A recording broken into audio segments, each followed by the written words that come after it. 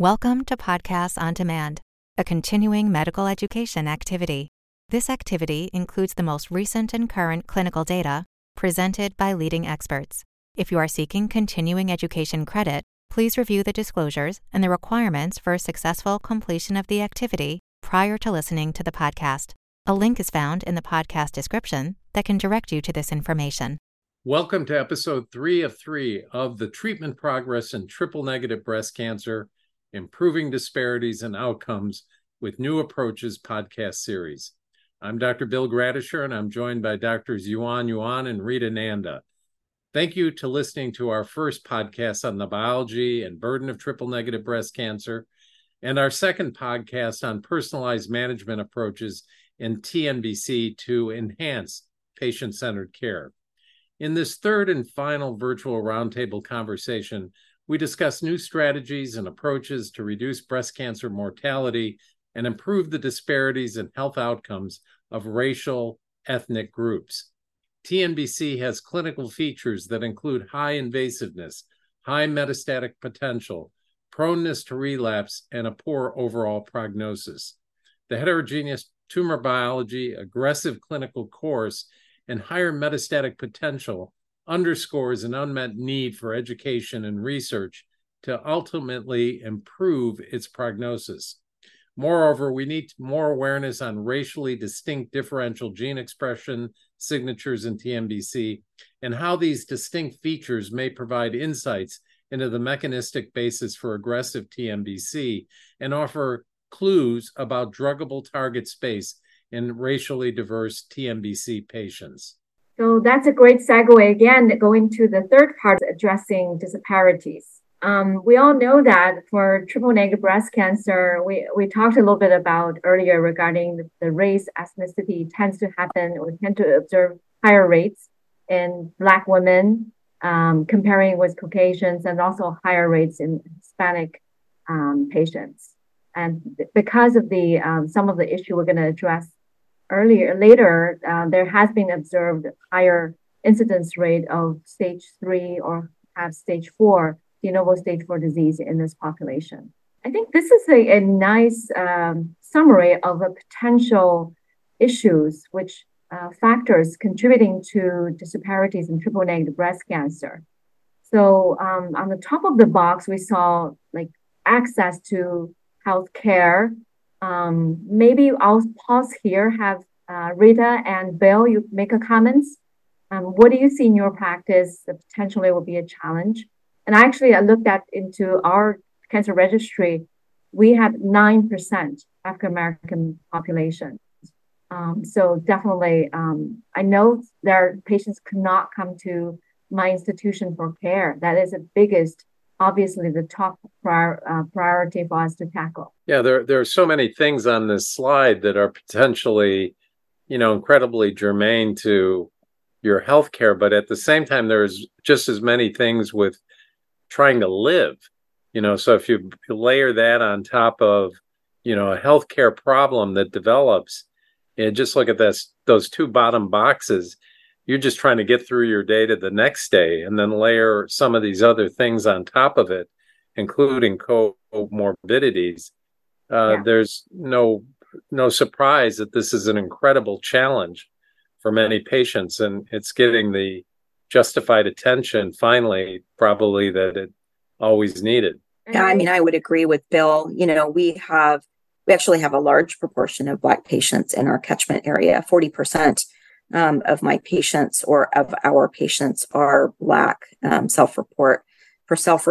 And, when you think about the sort of factors that, who are these patients, at least in my practice, who have triple-negative breast cancer, a large portion are young Black women. And, there are challenges around who's going to take care of my kids when I come for treatment for my triple-negative breast cancer. And so I think there are a lot of things that we as the healthcare community need to do to help patients get the care that they need. A lot of that is equal access to some of these novel therapies that we just spoke about, but also making sure that they have the support. And it can be very challenging that we get our social workers involved, engaged, and do community outreach and figure out what we can do to help patients get the care that they need. Oh, absolutely. And actually, last month or so, I'm losing 3 young patients. They were in the middle of their neoadjuvant treatment, yet due to the disease-related condition, they're losing their employment. So again, it's sort of a vicious cycle. We're yet to find out how to help them. And even with, I'm living in California with a California government insurance Medi-Cal, sometimes it's still not sufficient. So I think this is really a huge challenge in addition to the other factors. So because of all of these reasons we just described, there has been data clearly demonstrating in patients who already enrolled into trial setting, for example, there appears to be this information comes out straightforward that we have a lower percentage of patients in Black, for example, in SWOG study, 9% only. There's this large analysis looking at pharmaceutical companies sponsored trials, only 2.9%. So this is a conclusion that most imprinted to our impression that our African American patients' clinical trial participation rate is really low. But interestingly, there is a new data recently came out that sort of broke that myth. So this is an interesting study published in 2020 by Unger et al. They look at 35 clinical trials aggregating almost 10,000 patients. And the interesting question they asked is that if we offer or provider discuss and offer the trial to the patients, and would they agree to participate? So the conclusion was very interesting. Over 50% of the participants would join the trial, and regardless of their race and ethnicity. So it's very much different from what we understood earlier. So I thought this is really eye-opening, and I wanted to know your impression on this study. Yeah, the notion that any patient, there's a lot of emphasis these days for physicians to be trained or be cognizant of implicit bias. And probably one of the things that we've been told by this data and other data is the biggest reason some patients don't participate is they never were told. So we're if you're in a place where you have trials and a patient makes that statement, it of course implies that the provider, the caregiver, is making an assumption about the patient from any of a number of different metrics that they're not going to want to participate, or they can't, or they won't follow up. So I think, it's a little bit of a lot of it is on us. I would agree with that. I mean, I have to say something that I'm very proud of is, we have 40% patients in our clinic are Black, and 40% of our patients who participate in our clinical trials are Black. So we are proportional. Actually, for some of our triple negative trials, it's even higher than that because we just happen to see more Black triple negative patients. And I think some of the pharmaceutical sponsored trials that have been done, maybe are trials that aren't open in areas where there's a racially and ethnically diverse patient population. I think there's always been a lot of focus in what are the sites that can put patients on the fastest, as opposed to let's make sure that we capture a diverse patient population in our trials. So I think there's something to be said for that. And I think this is a really important study. I have to say that, for my patients, every patient you offer a trial to, you have to be invested, and you have to take the time to talk to them about the trial, explain what it is. One thing that I'll hear is, well, I don't want a placebo. Well, you need to explain that if the standard of care is to have therapy, there is no placebo. You're going to get some therapy, and you may get some therapy plus something. And, so taking that time to, not just say, oh, I have a trial. Oh, no, I'm not interested in a trial. I don't want a placebo. I don't want to be a guinea pig, but really talking to patients. And there are some cultural issues here at play. And it does sometimes take a little bit of longer time to talk to Black patients because there's this history in this country of experimentation without informed consent. And so I think we really do need to take that time and spend that time. And I think this was really exciting to see these data, and hopefully it will reinforce to our community that we need to make sure that we're engaging with all patients equally and offering everyone equal ability to participate in trials. So well said, Rita. So I can palpate your enthusiasm. And then I also echo the same. Sometimes, I would say we often have been told we have some subconscious biases toward those patients we take care of. And absolutely agree. We spend the time, we discuss, why the trial is designed, and at least if there's no placebo, as you said. So this study also raised an important question is, now the so-called precision-driven clinical trial design. For example, if we're study track alterations or specific mutations, BRCA mutation. So by design, our clinical trial is limited to the population we intend to study.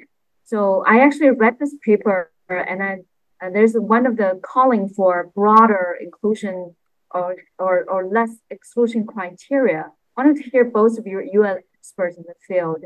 How do you tackle this question?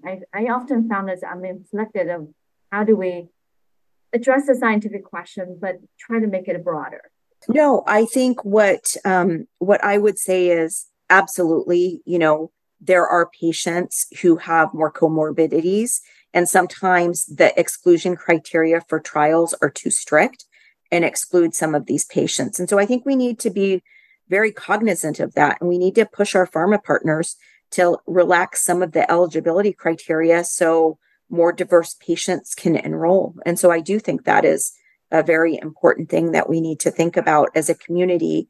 And when we're designing trials as an academic community, that we do it with the goal of being able to be inclusive, as opposed to setting the bar so high that, if somebody's got a hemoglobin A1C of 6.5, they're ineligible or something like that. We need to make sure that we're inclusive and including people who have comorbidities that we don't think are going to impact the safety of the therapy, or doing our earlier phase trials in patients who might be, on the border, and we think maybe there is some toxicity or not, but just being more inclusive in how we design our trials. Yeah, I completely agree. And, there's always that tension where a pharma partner or somebody looking for a registration wants a pristine population of patients. They don't want any surprises. But the reality is the surprises occur when people get this drug in practice. And if you don't want to treat somebody that's in liver failure with a brand new drug, but at the same time, some of these permutations of labs and so forth, as an example, are really reflecting real world practice. And I would echo what has been said, that having inclusions like that are important. We've seen that, of course, with the approval of, certain HER2 drugs now, where somebody took the bold step of allowing patients with active brain mets to be part of trials. And, that was actually very enlightening, I think, for a lot of people. I think it paid off. Yeah. So, absolutely. And I think the only other comment I wanted to make is, that I've had on occasion is, patients who have benign ethnic neutropenia being excluded because their ANCs are a little low, but that's normal for them. So I think there are certain criteria that need to be thought about and adjusted. No, absolutely. Well said. And I would keep on going and wouldn't be able to stop, like the RECIST criteria for bone-only metastasis. It's really challenging. All right. So thank you for, all these opportunity for us to discuss triple negative breast cancer. In the short amount of time, we covered a lot of issues, and we went from biology to therapy to the future, and to criticize on the current limit on the clinical trial design. So I think in conclusion, triple negative breast cancer is not one disease. It's molecularly complex and heterogeneous. Despite its aggressive cancer with disparity in the stage of diagnosis and survival among different ethnicity and races, who are making progresses. And now we have a lot more therapeutic options for these patients, going from conventional chemotherapy to immunotherapy to antibody drug conjugates to target therapy, and unique, sometimes tumor agnostic treatment options for these patients. And lower cost and mortality seen when treatment is consistent with evidence-based guidelines. And also, we're still calling for innovative program, innovative clinical trial design to address a very important disparity in triple-negative breast cancer care. Thank you.